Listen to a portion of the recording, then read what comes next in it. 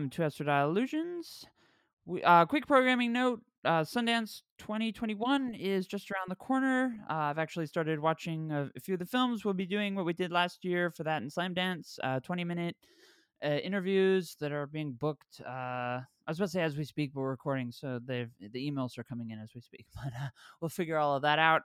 But before we go, before we do film stuff, we have a topic that I'm super excited to talk about, and I'm super excited to have an audience that is really has proven over 110 episodes, really up for anything. And I think this is a conversation that really needs to be had broadly as a country, as a world.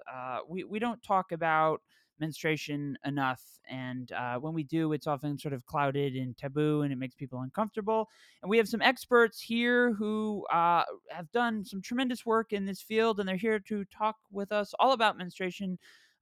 We have Inga Winkler and AJ Loic. Do you want to tell us a little about yourself? Inga, do you want to go first? Sure. So I'm a professor at Columbia University. I teach in the human rights program. And before I started working at Columbia, I used to work with the United Nations. And that's how I got originally exposed to menstruation and menstrual hygiene as really a topic that we need to consider in the context of development and human rights. And originally, the way I started thinking about it was very much in practical terms about access to menstrual products, menstrual hygiene, sanitation facilities. That's kind of the area I was working in. But since then, I've come to realize that there is so much more to think about, and that menstruation is about so much more than just bleeding. And that it's for all of us really entrenched in social cultural notions and ideas and perceptions. And that's what I'm really interested in exploring. And then thinking about how that influences and how it should influence policy making. Well, and many of those ideas we were able to explore in the handbook, in the Palgrave Handbook of Critical Menstruation Studies, that colleagues and I co-edited, and that came out last year. So, yeah, happy to talk about all things menstruation. And AJ? So I'm AJ Loic. I use they, them, their pronouns. I'm a non-binary trans person based in Vancouver, British Columbia. And I'm a PhD candidate at the University of British Columbia. And my research looks at trans and non-binary people and reproductive life and reproductive health. So I'm kind of interested in the broad umbrella of reproduction, which brought me to thinking about menstruation as a particular topic underneath that umbrella. So kind of more junior scholar in my in my capacity as compared to Inga, but with very much a trans health focused kind of perspective on the topic. Great. And as Inga mentioned, she was the co-editor of the Palgrave Handbook of Critical Menstruation Studies, and I'm really excited about this book because we've done some academic, we've had some scholars in the past, recent past, and we've been able to. They have published work that we're able to access, because I know access to a lot of this stuff is complicated with academia. So in the episode description, we will link to the Palgrave Handbook. And what I also really like about it, you click on it, and they actually take you chapter through chapter. It's a really extensive book. I think it's over 1,000 pages, and they have separate links for each chapter, and so you can you can click on that, you can scroll through, and pick the chapter that's of the most interest to you, and check it out. And I'll link to the we'll get into the trans and non-binary topics a little later in the show, but I'll link to that chapter as well because there's some fun cartoons, and I know that our audience loves that stuff. So it's really great to have a handbook that is so easily accessible for. As someone who's participated in academic books, it's kind of frustrating when you publish something, people say I want to read it, and it's like, okay, here's this $60 book. That's and that's sometimes even just for the ebook. So that's certainly really wonderful. Yeah, absolutely. I mean, we were really pleased that we were able to make the handbook open access, and we received funding from the Water Supply and Sanitation Collaborative Council, which is a small UN organization, and they made this possible. And I think it makes a huge difference because we want everyone to be able to read about menstruation and to read about menstruation from so many different perspectives that we were able to cover on the more than 1,000 pages. And I very much agree that too much of academic research, while often publicly funded, then remains behind paywalls and is not accessible to anyone who doesn't have a university subscription.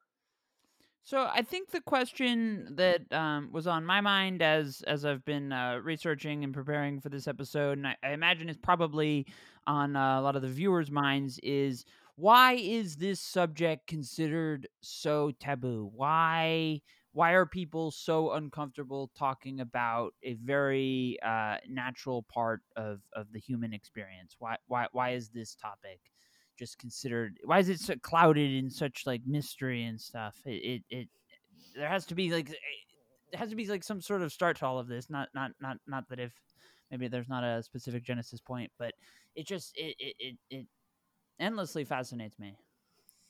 Well, it fascinates me too, and I think the short answer would be the patriarchy, and then obviously I think there's a lot more to that, and trying to unpack that. But I should say upfront that I don't think I have a definitive answer to why menstruation is so stigmatized. But I've certainly thought about it quite a bit, and I think a lot of it has to do with what we ascribe to menstruation and how we perceive menstruation.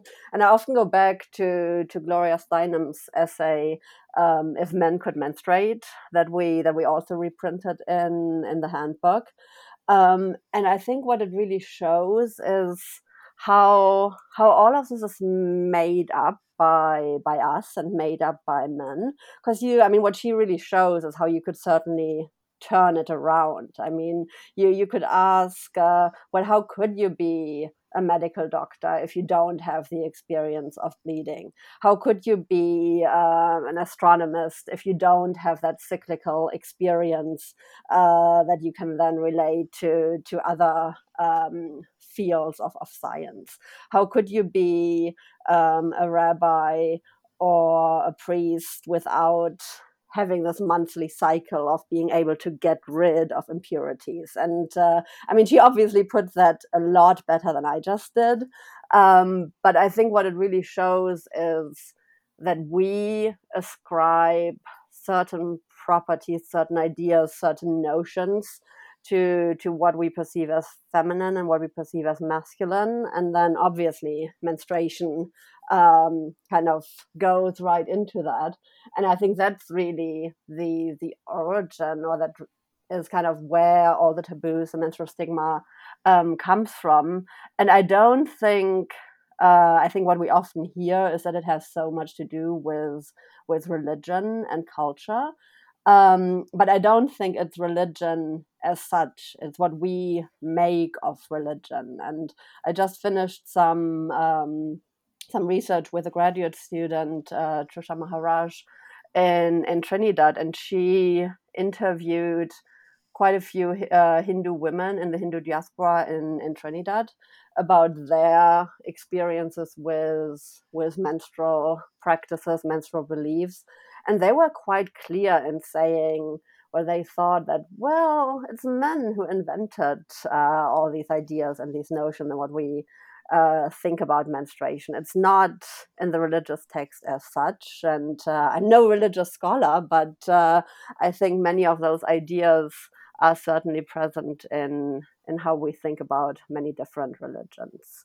And I think on the flip side, that means that it's also up to us, that we can all contribute to changing menstrual stigma, and that if we want to, we can certainly work to flipping around those ideas and to think about menstruation much more positively. Yeah, and I think building on that, some of the kind of words that came up, both when you started the episode, you mentioned taboos. Inga then mentioned purity. I think one of the things that comes up for me is the work of Marie Douglas, who wrote a book in the late 1960s called Purity and Danger. And she tells us that we as a society are we kind of perceive as risky bodily fluids that leave the boundaries of the body. So we also treat as taboo urine, excrement, vomit, pretty much anything that leaves the bodily boundaries. We treat it as risky, as something to be ashamed of, where its management should be done in secret. And then if you layer a thick dose of misogyny on top of that, we can maybe get a preliminary understanding of where this menstrual stigma comes from. It's stigmatized in the same way a lot of bodily fluids and their management is stigmatized. And then layered on top of that is the fact that there's only certain bodies who do this thing. Those bodies are kind of subjugated and subordinated and marginalized in heteropatriarchal societies. And so as a result, we have kind of double layers of shame and stigma associated with menstruation. And we're taught from a very young age, like, it is something to be ashamed of. It's something you don't talk about. It's something gross and disgusting. And all of those things get internalized. And then, to talk about your period makes you somehow a bad kind of woman or trans person. Um, and there are social consequences of kind of pushing back against those taboos. I'm glad you brought up the Gloria Steinem interview. I'd read that in the handbook, and she brought up so many great points that kind of link into the sort of the complicated relationship between the patriarchy and its origins and all of this. Because she points out, if men could menstruate, you'd have people like John Wayne or Clint Eastwood would be like the spokespersons for tampons. You'd have boys in the locker room sort of comparing how much blood they'd be able to make. It would just kind of that simple flip of the script would create a whole different world than the one that we live in. And yet here we are, it's still, decades after the tampon was invented. We're still fighting for affordable access for people, and Congress is still not taking that up. A myriad of other things that they seem unable to do. But it's so interesting just to think about how this how we got to this point, and why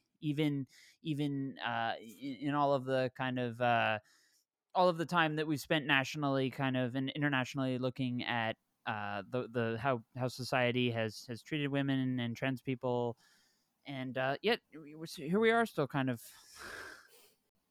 In many ways, that's not surprising, though, right? Like, yeah. we're still fighting for, as you said, like, this is one issue among many that is kind of stalled by people in power being unwilling to concede even an iota of that power in order to kind of treat people equitably, right? And so, like, we're still fighting for maternity leave and paid parental leave. There's still, cisgender women are still underrepresented in governments, let alone trans and non-binary people. And so if we think about the fact that the people making the decisions are cisgender heterosexual white men, they're not going to concede their power for the sake of people who that power is predicated on the subjugation of others, right? Um, and yeah, menstruation is just very much caught up in that as one among many of the examples of how we're kept down. Like, if we don't allow folks access to menstrual leave, if we don't destigmatize menstruation, if in fact we kind of layer, our misogynistic and patriarchal ideals onto people who menstruate as being necessarily inferior or too emotional or this or that, well, then we can kind of essentialize their subordinate position in society. And that seems natural and normal. And it gets to, the status quo gets to stay just the way it is. Yeah, I very much agree. And I mean, looking at Gloria Steinem's piece, I mean, the fact that it's 40 years old, I mean, or more than 40 years old, I mean, yeah, it's sometimes I feel like it's a little frustrating because I was just talking to my students yesterday in a course that we teach on menstruation, gender, and rights. And I asked them, well, so do you think that things have changed over the last 40 years? And would you completely rewrite the piece, and would it be different today? And I mean, they obviously brought up a couple of points. I mean, in particular about how the piece is really not gender inclusive, and that discussions have advanced a bit. But I mean, the essence of the discussion was that it's still very, very valid. But on the other hand, I do think that some things have happened, at least over the last decade or so, and that there is um, not comprehensively reflected in policymaking yet, but that there is a moment around menstruation. That there is a lot more. I mean, just when we look at the mainstream media, when we look at the NGO scene, when we look at funders, there is some movement around menstruation and there is more attention to it. And I think it's upon us to really capitalize on that moment and to ask for more and to really use it to bring about broader societal change and use, I mean, the entry points that have been identified so far and what we have seen, it's all very much linked to menstrual products, to pads, to tampons, to menstrual cups, and I certainly don't want to dismiss um, that those of us who menstruate that we need something to bleed into or to bleed on. But products alone will not address, will not change menstrual stigma.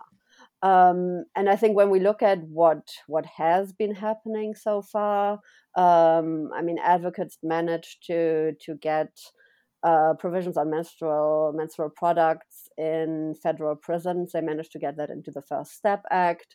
Then the CARES Act, the Coronavirus Aid Relief and Economic Security Act, the first one, includes menstrual products as part of flexible spending accounts and healthcare spending accounts.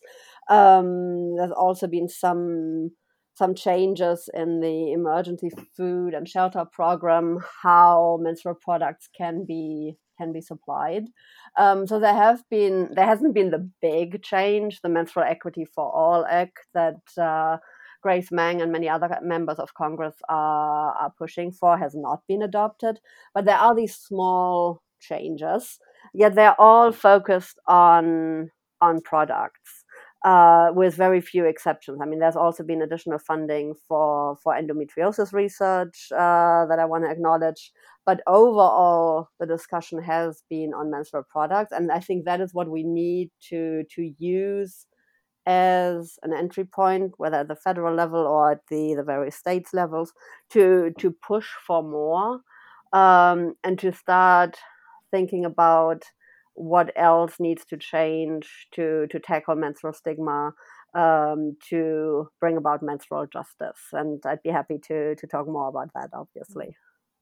Yes. Before we dive deeper into that, I just wanted to note a comparison between menstrual activism and trans activism that I saw in my research for this episode. And one of the chapters of the book mentioned there was a Newsweek cover picture that said "There will be blood." Get over it, and a picture of a tampon. That was in 2016, Hmm. and I thought we mentioned longtime listeners will know that I often talk about Laverne Cox's Time magazine, the transgender tipping point cover, Caitlyn Jenner's Vanity Fair cover.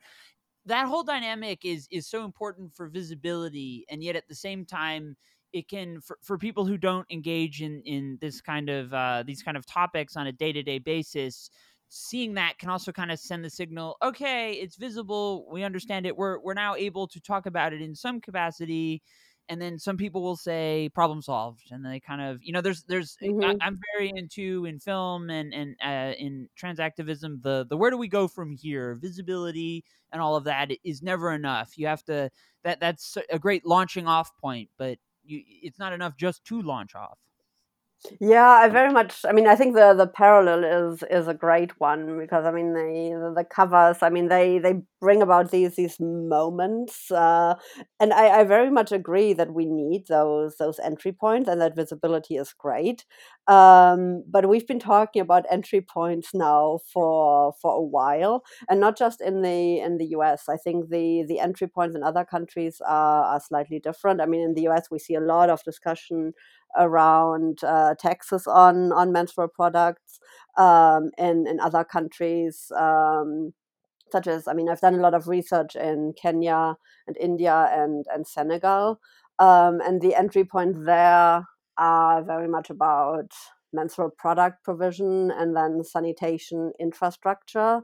But so they are slightly different, but what combines and what they all have in common is really that they are very tangible entry points that really allow for that visibility that you were talking about, Ian. And I think it is so much more difficult to bring about change and to introduce policies that are not directly linked to these very visible, tangible outcomes, but that doesn't make them any less important. And I think that makes them even more important. And I think what we need in the field of menstrual justice is, on the one hand, to take a much closer look at education and how we speak about menstruation, the menstrual cycle, in the context of sex ed, but much beyond that, to really increase body literacy, to enable everyone, and not just the people who menstruate, to really understand their menstrual cycle, to understand what's normal and what might not be normal, to know when to seek healthcare, to know that we don't have to suffer on a monthly basis with menstrual pain, to be able to advocate for ourselves, um, and that then also links to the entire field of healthcare, where we need a lot of change and where we slowly see more attention to endometriosis, which is a painful condition where uterine tissue grows outside of the uterus that affects an estimated 10% of people who menstruate in the US. 10 or 11, something like that. So it's huge, and we see slowly some more attention to that, but certainly not the attention it needs and deserves. And the diagnostic delay for people with endometriosis is somewhere between 7 and 10 years. Um, and that's just one of the many menstrual health conditions, whereas others get even less attention. And so often we find that when we look at it from the perspective of people who experience painful periods, they don't necessarily have the capacity to self-advocate. They don't really understand their body to the extent they should, because we don't have proper education, and we are told to just hide it, just deal with it, just push through, just get over it. And then when we look at it from the other side, we see that healthcare providers are not necessarily trained to the extent they should be, that they often dismiss pain that we experience, in particular Black women's pain. Um, and I'm sure AJ would be happy to talk more about healthcare experiences by trans and non-binary people. But overall, I think those are the two big areas that really need to be addressed in much more detail, where we need to think about, well, what does adequate, comprehensive, age appropriate menstrual education over the life course really look like? And what does menstrual justice mean for the entire field of healthcare, and how we need to reform that space? So if we are serious about entry points, then we need to push that door that we have. We need to push it wide open, and start thinking much more comprehensively about menstruation. Mm. And the thing that came up for me, Ian, when you were talking about that comparison between kind of the new, seemingly new visibility being paid to menstruation and that seemingly new visibility being paid to trans people and trans issues, is the kind of double edged sword of visibility, in particular for trans people.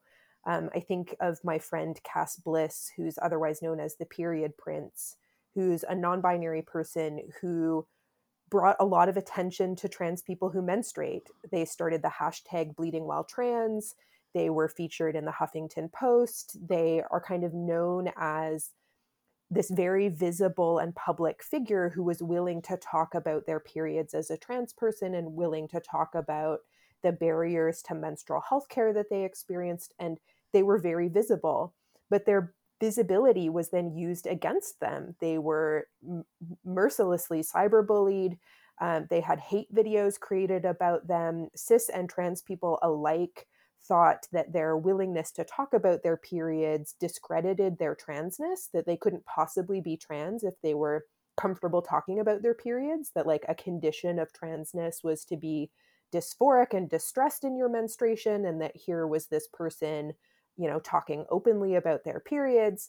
And so if we expect vulnerable people to be visible before we're willing to make changes, that visibility often comes with incredibly tangible material, financial, and emotional risks for the visible person. And so, you know, do we need visibility? You know, is that really the solution? And you know, we know that there's a large portion of the population that bleeds. Do we need people to kind of put their bodies on the line in order for equity to be sought? Like, I just want to push back against this kind of notion of visibility, recognizing that for many trans people, their visibility is something that actually causes them a lot of risk. Yeah, I think that's a great point, and it's something that when I give I mean, I get pretty much practically a dozen LGBTQ related pitches a day for films, books, and stuff, and oftentimes they're like really clunky, and I'll offer just like a suggestion, like, "Hey, this language is terrible. You should probably switch it," and they'll say like, "Oh, this is also this." There's a big distinction. Sometimes they'll say this is new to me or this is new in general, and when they say like this is so new, it's like no, it's not. I will give you a nice like I'll compile a nice database of all of the historical people. You just because you showed up to the party 5 minutes ago doesn't mean that it's Mhm. yeah. So I mean, I totally feel that, and I mean listeners have heard some of my healthcare. There have been some real gems in terms of just awful healthcare, even in a place like Los Angeles, which is supposed. If you're getting treated poorly as a trans person in LA, I mean, the rest of the country, I mean, my God. But one thing that is still even we talked about it recently in our we did a medical episode on Star Trek themed, and I was talking about how I take progesterone about a third of the month, which essentially to kind of stimulate the bodily benefits of the menstrual cycle. Obviously, I don't bleed, but it comes with all these side effects of cramping and all of this. And oftentimes, when I try to talk about it, I'm just met with instantly with, "Well, you could always stop," and it's like, well, that's not really. Yeah, I mean, the transition is good. Side effects are not necessarily something that you are huge deal breakers, but just a conversation that's centered around like this is what you signed up for, all of this. I mean, it's just not productive, and to have those kind of pushbacks in like a doctor's office or something, you're just staring at some of these people like you don't know what you're talking about. And I just shudder to think like how often the healthcare system fails people in a subject like menstruation, which it really shouldn't be a mystery to anybody. You're right. This is not something that visibility is really all that designed. It shouldn't be something that we that that is needed. We should understand it. This is not that complex to understand that people menstruate. Well, and it reminds me, I'm doing some. They're called patient simulation exercises right now, where me and one of my colleagues have hired some trans actors to pretend to be fictionalized patients. We've set up with a backstory and a set of symptoms, and these student physicians get to practice taking a patient history. And we've made it so that this one fake patient is a trans man who's experiencing excessive bleeding and lots of pain with his periods. And these student doctors, you know, so many of them, they'll kind of pussyfoot around the issue or the question. Like they don't want to say, so do you menstruate? So do you bleed? They'll say like, do bodily fluids leave your, you know, like they can't even ask the question directly because they've internalized this kind of stigma. And then here they are training to be doctors, and no one teaches them except us perhaps, it's okay to ask someone outright about their menstruation if it's, diagnostically important, and you suspect that the, pelvic pain they're experiencing is connected to their menstruation. Well, ask them about it. And so, in addition to teaching them kind of trans competencies, we're also teaching them, to push back against this menstrual stigma as future physicians, that it'll be important for them to do so. And so, yeah, if you think about the generations and generations of doctors who never got that education, who don't know how to serve trans people, who don't know how to, serve racialized people with any degree of cultural competency, who, don't know how to work with interpreters, who don't know how to do this, who don't know how to do that. And then you add menstrual stigma on top of that, we just have doctors who are completely ill-equipped to provide competent care to menstruators. Yeah, I'm so glad you're doing those exercises, that kind of training, AJ. I think it's a great initiative, and I think it's one that we would need on a much broader scale. Because I mean, if doctors are not equipped to ask those questions, I mean, then who can we expect to do it? And I mean, going back to the discussion about visibility, I do think that visibility is important, but I think the problem is that we put the entire burden on the people who have the actual experience and to experience what's stigmatized. And we really, in society, we put the burden on people who experience marginalization to basically make that experience visible. And we ask very little from um, people who don't have that experience. And going back to politics, the many hetero white cis men who serve in politics, who have no idea um, about any of those experiences, and who are also not particularly open to learning about those experiences. And I mean, when we talk to policymakers working in this field, over and over again, we heard, "Ooh, but that's a women's issue. No, that's not serious policy making. No, we don't want to deal with those issues." And I certainly don't want to be speaking from the perspective of male policymakers. I certainly don't want to be publicly associated with that, be visible in that space. And I think that is where we need to demand change, and where, when I look beyond the US, I mean, the work we did in India and Kenya and also Senegal, there were a lot more men working in high level government positions who were willing to come forward, who were willing to engage um, on issues associated with menstruation, and who started talking about, I mean, in very limited ways, but who started talking about menstruation, and to acknowledge that it is an issue that needs much more attention. You can't see me, but I was nodding along that whole time. How do we create a sort of, whether it's in government, with leadership, or in places of employment, or even just places where we socially act, how do we create a more inclusive space for people to talk about menstruation?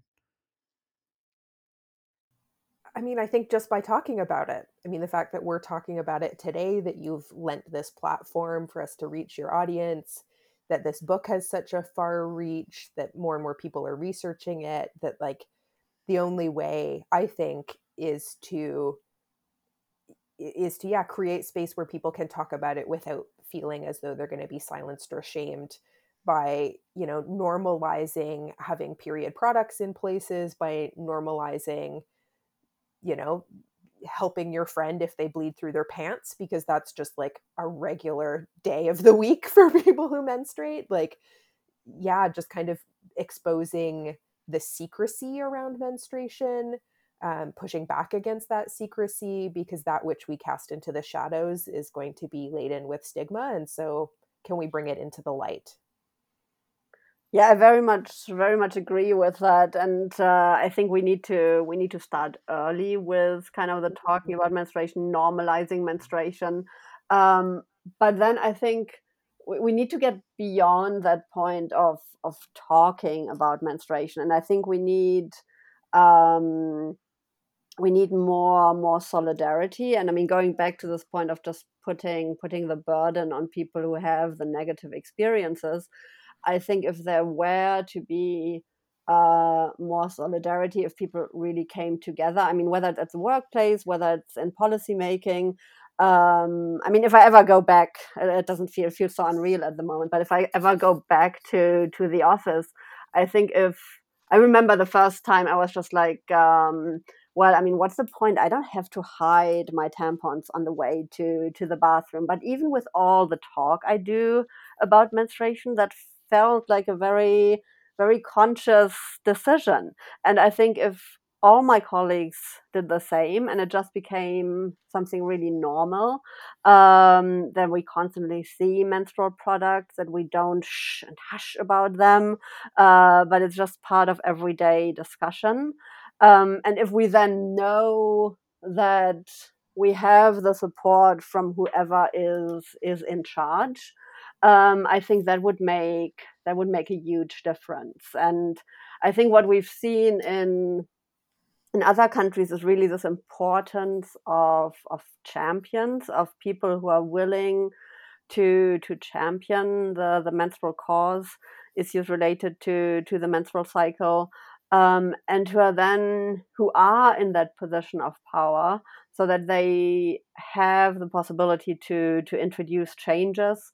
And I think then from that point we need to get to a point where it's really much more common to talk about menstruation, where certain um, issues are just normalized, where menstrual products are as available as toilet paper, where we all feel comfortable to say, well, I don't feel well today. I have menstrual cramps. I need to take some time off, or I'd like to work from home, or I need a bit more flexibility, and really make normalize menstruation, and also know that the people who will take those decisions, that they will take you serious and not dismiss what you're talking about, and really create that enabling environment where everyone can deal with menstruation the way they want to.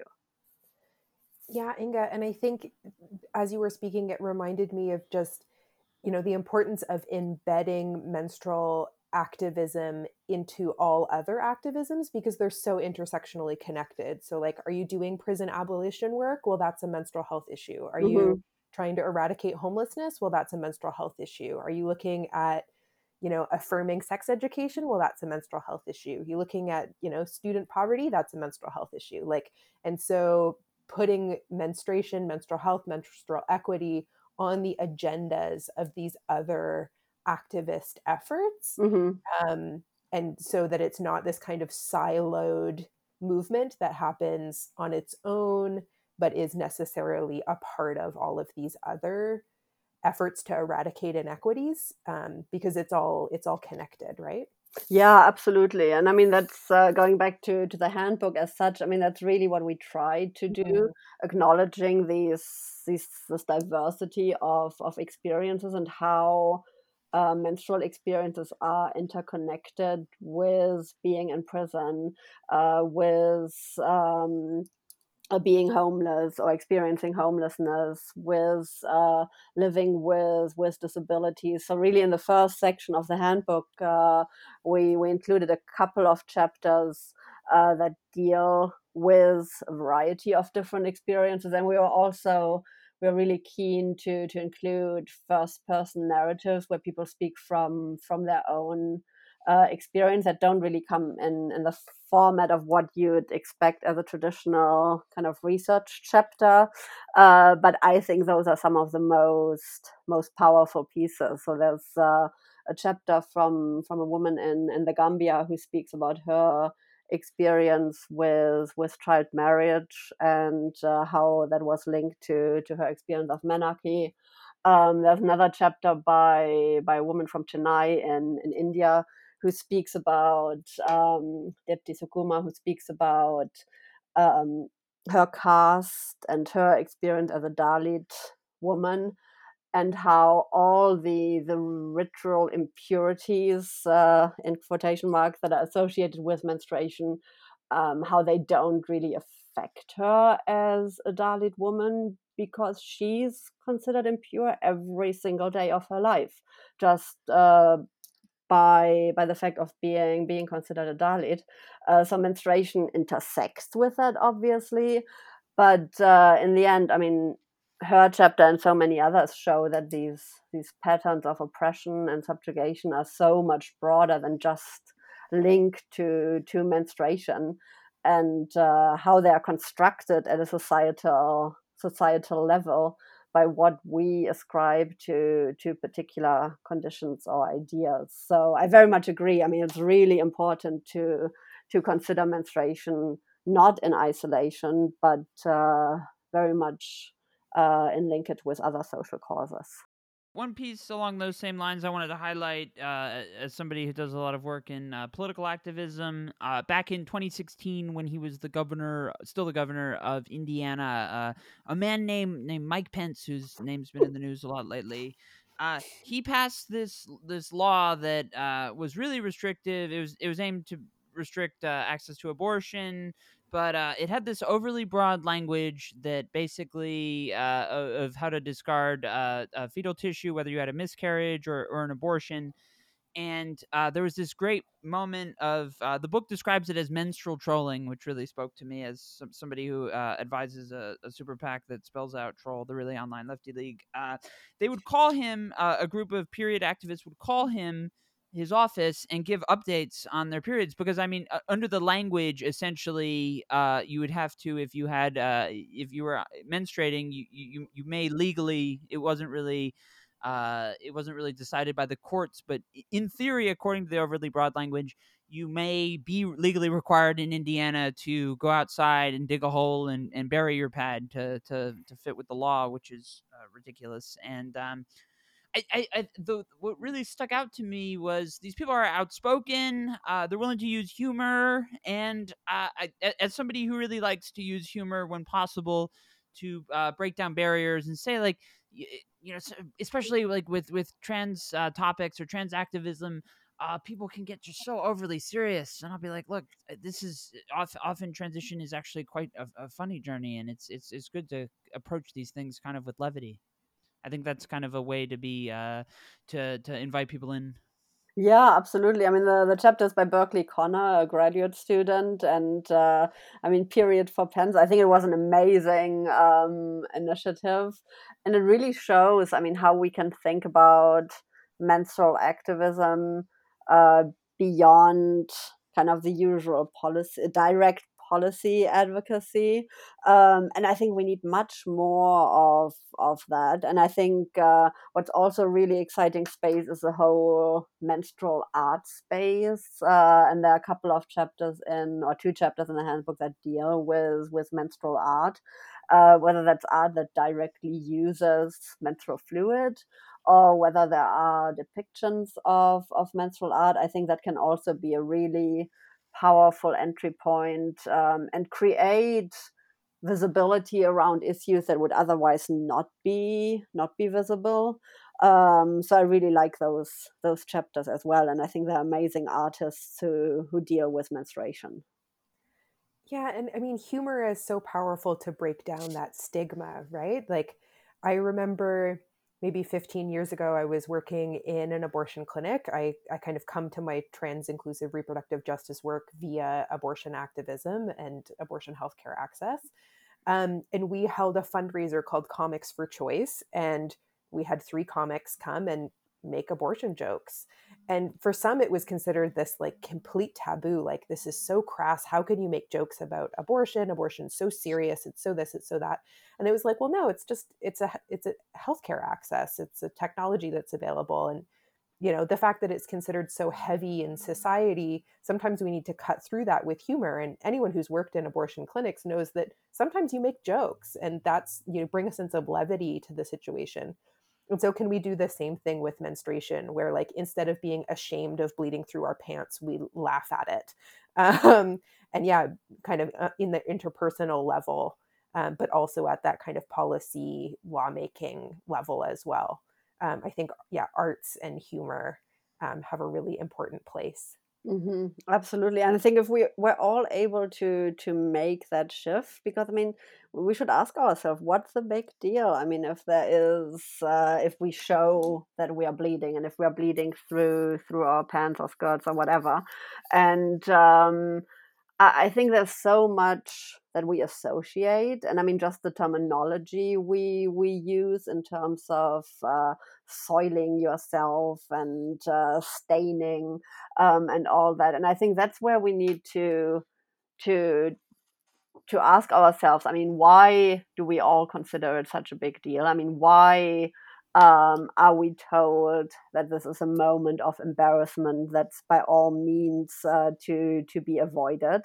And I think if we are able to get to a point where we change that discourse, I mean, that's so perpetuated by everything we learn, by how menstruation is portrayed, by how menstrual product aids um, portray menstruation. It's always about the concealing and the hiding and the keeping it secret, and it's always about getting those messy, leaky bodies under control. I mean, AJ, you started talking about the bodily fluids and the menstrual fluid, and I think that is what we need to reconsider and really think about. Well, I mean, what's the big deal, and what if our management isn't perfect?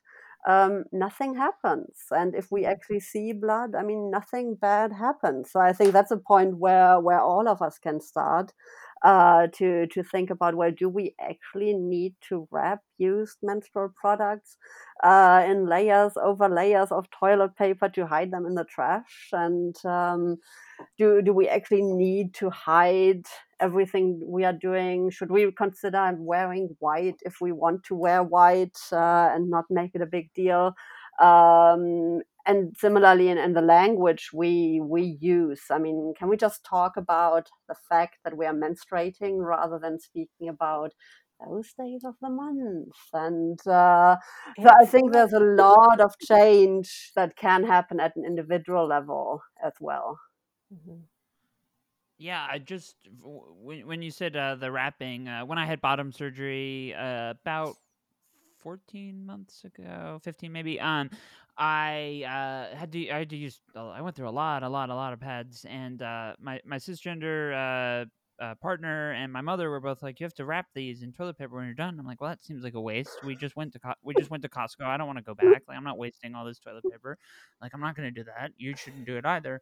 Um, so I can totally relate. I had a question. So I've thought a lot about the term menstruator. It's used a lot in the handbook, and I think we covered a lot when the certain children's author J.K. Rowling decided she would torpedo her film franchise and become a number one trans bigot in the world.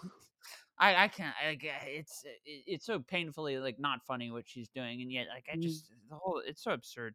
But she made the term menstruator one of her rallying cries, and Mhm. she would say like I've seen other British transphobia in the UK is such a disaster right now, but they rally oftentimes in kind of ways that is reminiscent of some conservative lawmakers. They just like state this. I think the word you're looking for is woman, like this kind of nonsense. But mhm, the way that you both have been discussing, like I think it's I mean not all cis women menstruate, and not all people who menstruate are women. mhm, So I mean the term menstruator cuts through everything, and it's very you know exactly what you're talking about when you use that term. And I think when we're talking about healthcare or just even in day-to-day life, I mean I think the term has such tremendous value in just the sheer bluntness of it. Yeah, I think it's such an interesting crystallizing point for that discussion. I mean, to put it mildly, and I mean, I've often gotten, I mean, whenever I post something on social media and say menstruate, or even just people who menstruate, which seems even, I mean, they are people who menstruate, right? We all are people who menstruate, and I've gotten a lot of responses saying, "Oh, I think you mean to say women," and I'm like, "No, I don't." But I mean, I think generally with questions of terminology, I think for me it's about following the lead of people you talk about. And I mean, if someone who menstruates doesn't want to be called a menstruator, then I wouldn't call them a menstruator. But I think the term can be really really useful in being gender inclusive, obviously, and in acknowledging, I mean, Ian, what you said, that it's not just women, and that certainly not all women menstruate, um, and it really works to raise that visibility, because it is something that got people talking about it. But that being said, I mean, I do think, and I hope that doesn't go into J.K. Rowling's critique, but I hope it's a little more nuanced. I do think there's a risk when we label people as menstruator, that we reduce it to that experience of menstruating, and that we really, I mean, that there's a risk that we focus too much on just that particular occurrence of menstruating, and that we don't really capture, I mean, everything, I mean, that what we've been talking about for the last hour, everything that's encapsulated within menstruation, and all the subjugation and misogyny and oppression that's associated with menstruation, the broader gender injustices. So I think in my own work, I mean, I try to actually think about who I'm talking about, and whose experiences I'm talking about, in what context I'm talking about it. So I think it's I mean, I definitely like using the term, but I also feel that sometimes using, I mean, simply people who menstruate, and people who also have a lot of other experiences, and experience a lot of other disadvantage in their lives, can also work really well. Yeah, I always try to approach these types of topics by balancing gender neutral and gender specific and inclusive language. So, like, can we use menstruators, people who menstruate, and then when it is politically salient to do so, name all of the people who fall under that category. So, menstruators, by which we mean some cisgender women, trans men, non binary people, and even some trans women, which is frequently not discussed. And so that we don't kind of erase the fact that these menstruators, this category of person, are by definition people of marginalized genders. And so sometimes it behooves us to name explicitly all of the people for whom that word refers, and then sometimes we can just use neutral language. And I use this, pregnant person, by which I mean, and then you name all of the kinds of people who might become pregnant. And so we can balance a kind of neutral approach and an inclusive and specific approach to language.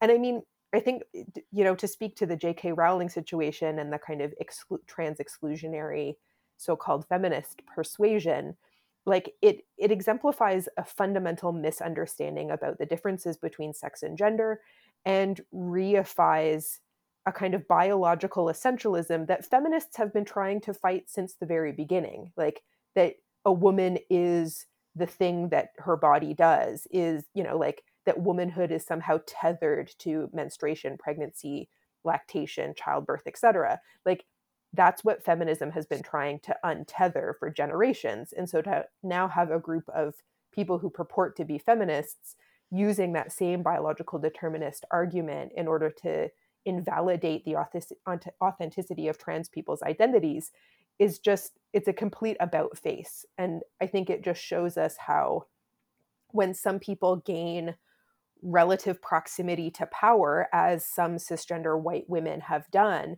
they then use their power to shore up the boundaries and borders of the kind of categories of personhood that they're, cisgender white women's job has become mobilizing their power against other people. And J.K. Rowling is a fantastic, example of that. But yeah, ultimately, when it comes down to it, this is biological essentialism. This is the very thing that feminists have been pushing against since the beginning of like women's organizing. Yeah, we see a lot of overlap. Oftentimes, these anti-trans groups are in bed with groups like the Heritage Foundation, which are very anti-abortion, very broadly gay marriage. Like a lot of this goes hand in hand, and there's been a lot of great research. But to go back to the sort of the gendering of menstruator, I mean, on a broader scale, not just like looking to be trans and non-binary inclusive, but just like the fact that a lot of these products are overly feminine. They like it's like a pink section. You walk into the pharmacy, and this does create problems for fathers who are needing to go and buy these products, for spouses, for all sorts of people. It kind of creates a layer of, a man doesn't want to. I mean, that trope's been kind of done a lot, and it's ridiculous, but at the same time you've got to think like, is this really the best way to do it? And it creates barriers for people to engage with this kind of stuff. It yeah.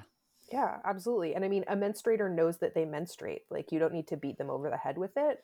And like, even if we're just considering cisgender women, not all cisgender women like run through meadows wearing floral print dresses, right? Like, that's just not like, gender is so much more nuanced than that. And so, like, why do we need to wrap menstruation in this like flowery, hyper feminized packaging? Um, menstruators menstruate. They know they menstruate. They know they need products to manage it. It's not as though, you're going to walk into the pharmacy and go, I don't see the menstrual products because I don't see, flowers and butterflies on the packaging. Like, it's completely unnecessary. And I think it just speaks back again to where we started, which is like misogyny, patriarchy, femphobia, like all of those kinds of things. Yeah, absolutely. I think it has so much to do with, I mean, where we started. I mean, that the bodily fluids are considered messy and leaky, and that they are stigmatized. So we need to, or we are told that we need to create this layer of flowery images. And I mean, when you look through, there's so much work on menstrual advertising and all the usual tropes. I mean, with the white pants, the flowery dresses, the sunlight, the dancing, it just goes on and on. And I think it's kind of put onto menstruation as this layer of concealment, because menstruation as such, we don't want to see it, or we are told that we should not want to see it, and it's not considered feminine. So we're told by menstrual advertising and by the product companies, that we need kind of this layer of concealment, this layer of making it attractive by turning it pink. Mhm. And I mean, obviously, I think that is one of the easiest and most obvious changes to make. And to their credit, there are menstrual product companies that have moved away from all the pink, flowery, fluffy stuff, uh, but to a rather limited degree. But even that is not without controversy, right? Like, always, I think 3 or 4 years ago at this point, they removed the kind of women's symbol from their pads after some kind of pressure from menstruators of various genders. And then people wrote hate articles about Always for like erasing women in menstruation. And Yeah. we Hmm. circle back to that kind of trans exclusionary bioessentialist understanding of womanhood. Um, and so, like, to do so seems like a fairly low hanging fruit step to, Hmm. addressing some of these issues. And yet at the same time, there are some people for whom, like, well, no, like, of course they should have flowers and butterflies and kittens on them. Like, these are women's products. Um, and so, yeah, like, it's not without controversy in a way that, yeah, like, makes us laugh because it seems so funny. And yet at the same time, like, for some people, it's an injustice that we've taken the women's symbol off of the always pad packaging. And I mean, I'm a person who menstruates. I don't need, rainbows staring up at me when I'm dealing with my period. Um, and appreciate those changes and try to invest in period products that, and companies that have moved away from that kind of really obvious marketing strategy. But for so many people, they have no choice in menstrual products. They aren't kind of choosing between products based on their sense of ethics or based on which aligns with their genders, or that kind of thing. They get what they get. And so being able to choose one's menstrual products is also something that is quite privileged. So as we wrap up, I have a final question that I try my best with final questions with people to not just ask something that's so overly broad and essentially unanswerable, because nobody likes to get those questions. So we're gonna try and make this a little easier. What is one thing that you, just anything, not like the biggest thing, or just one thing that you would like a person who hasn't really thought about these topics before, and wants to be an ally, or to be able to foster a space, what's one thing you want them to take away from your work, or just to keep in mind as they go about their day-to-day life? That's a great question. I think you've stumped us. It happens. I'm always like, how do we ask a final question that everybody does this? And yeah, that's I think my issue is that I have a list, and so narrowing it down to one is difficult. But I suppose it would be that if you're bringing attention to menstruation, if you're, attending a rally or writing a blog post or posting something on Instagram, like whatever you're doing, to not do so in a way that reinforces cis-normative gender binaries. Like, this isn't about quote pussies, this isn't a women's issue, this, like, so to bring attention to the fact that there are trans and non-binary people who menstruate, and so whatever you do to bring attention to menstruation ought not erase that fact. That's a great one, and I very much agree with that. And I think I would add, maybe on a somewhat broader level, is really to challenge your assumptions and to challenge. I mean, if you've ever thought about menstruation, then to really ask yourself, well, I mean, how do you consider menstruation? What do you think about it? And then why do you think that is? And really reflect on where you've learned that, and challenge yourself. And I think if all of us were to do that, and if we then find people with whom we can work in solidarity and find allies, then there's a lot we could take forward. Because what I found so often in my work is that, I mean, once we get beyond this kind of initial reaction of, you're doing what? You're working on menstruation and you think there's a whole body of work and that really occupies you. I mean, once they get beyond this initial um, kind of surprise, then people are actually quite open to address menstruation, to talk about menstruation. And I think that is really what we need to capitalize on, and to make sure that the moment we have, that we can use that to turn it into a much broader menstrual justice movement for social change. Here, here. I think that's a great note to end on. I could have personally talked about this for like another 2 or 3 hours. I think that's some sign of a good conversation. And thankfully, if you want to learn more, the Palgrave Handbook is available. It's linked in the episode description.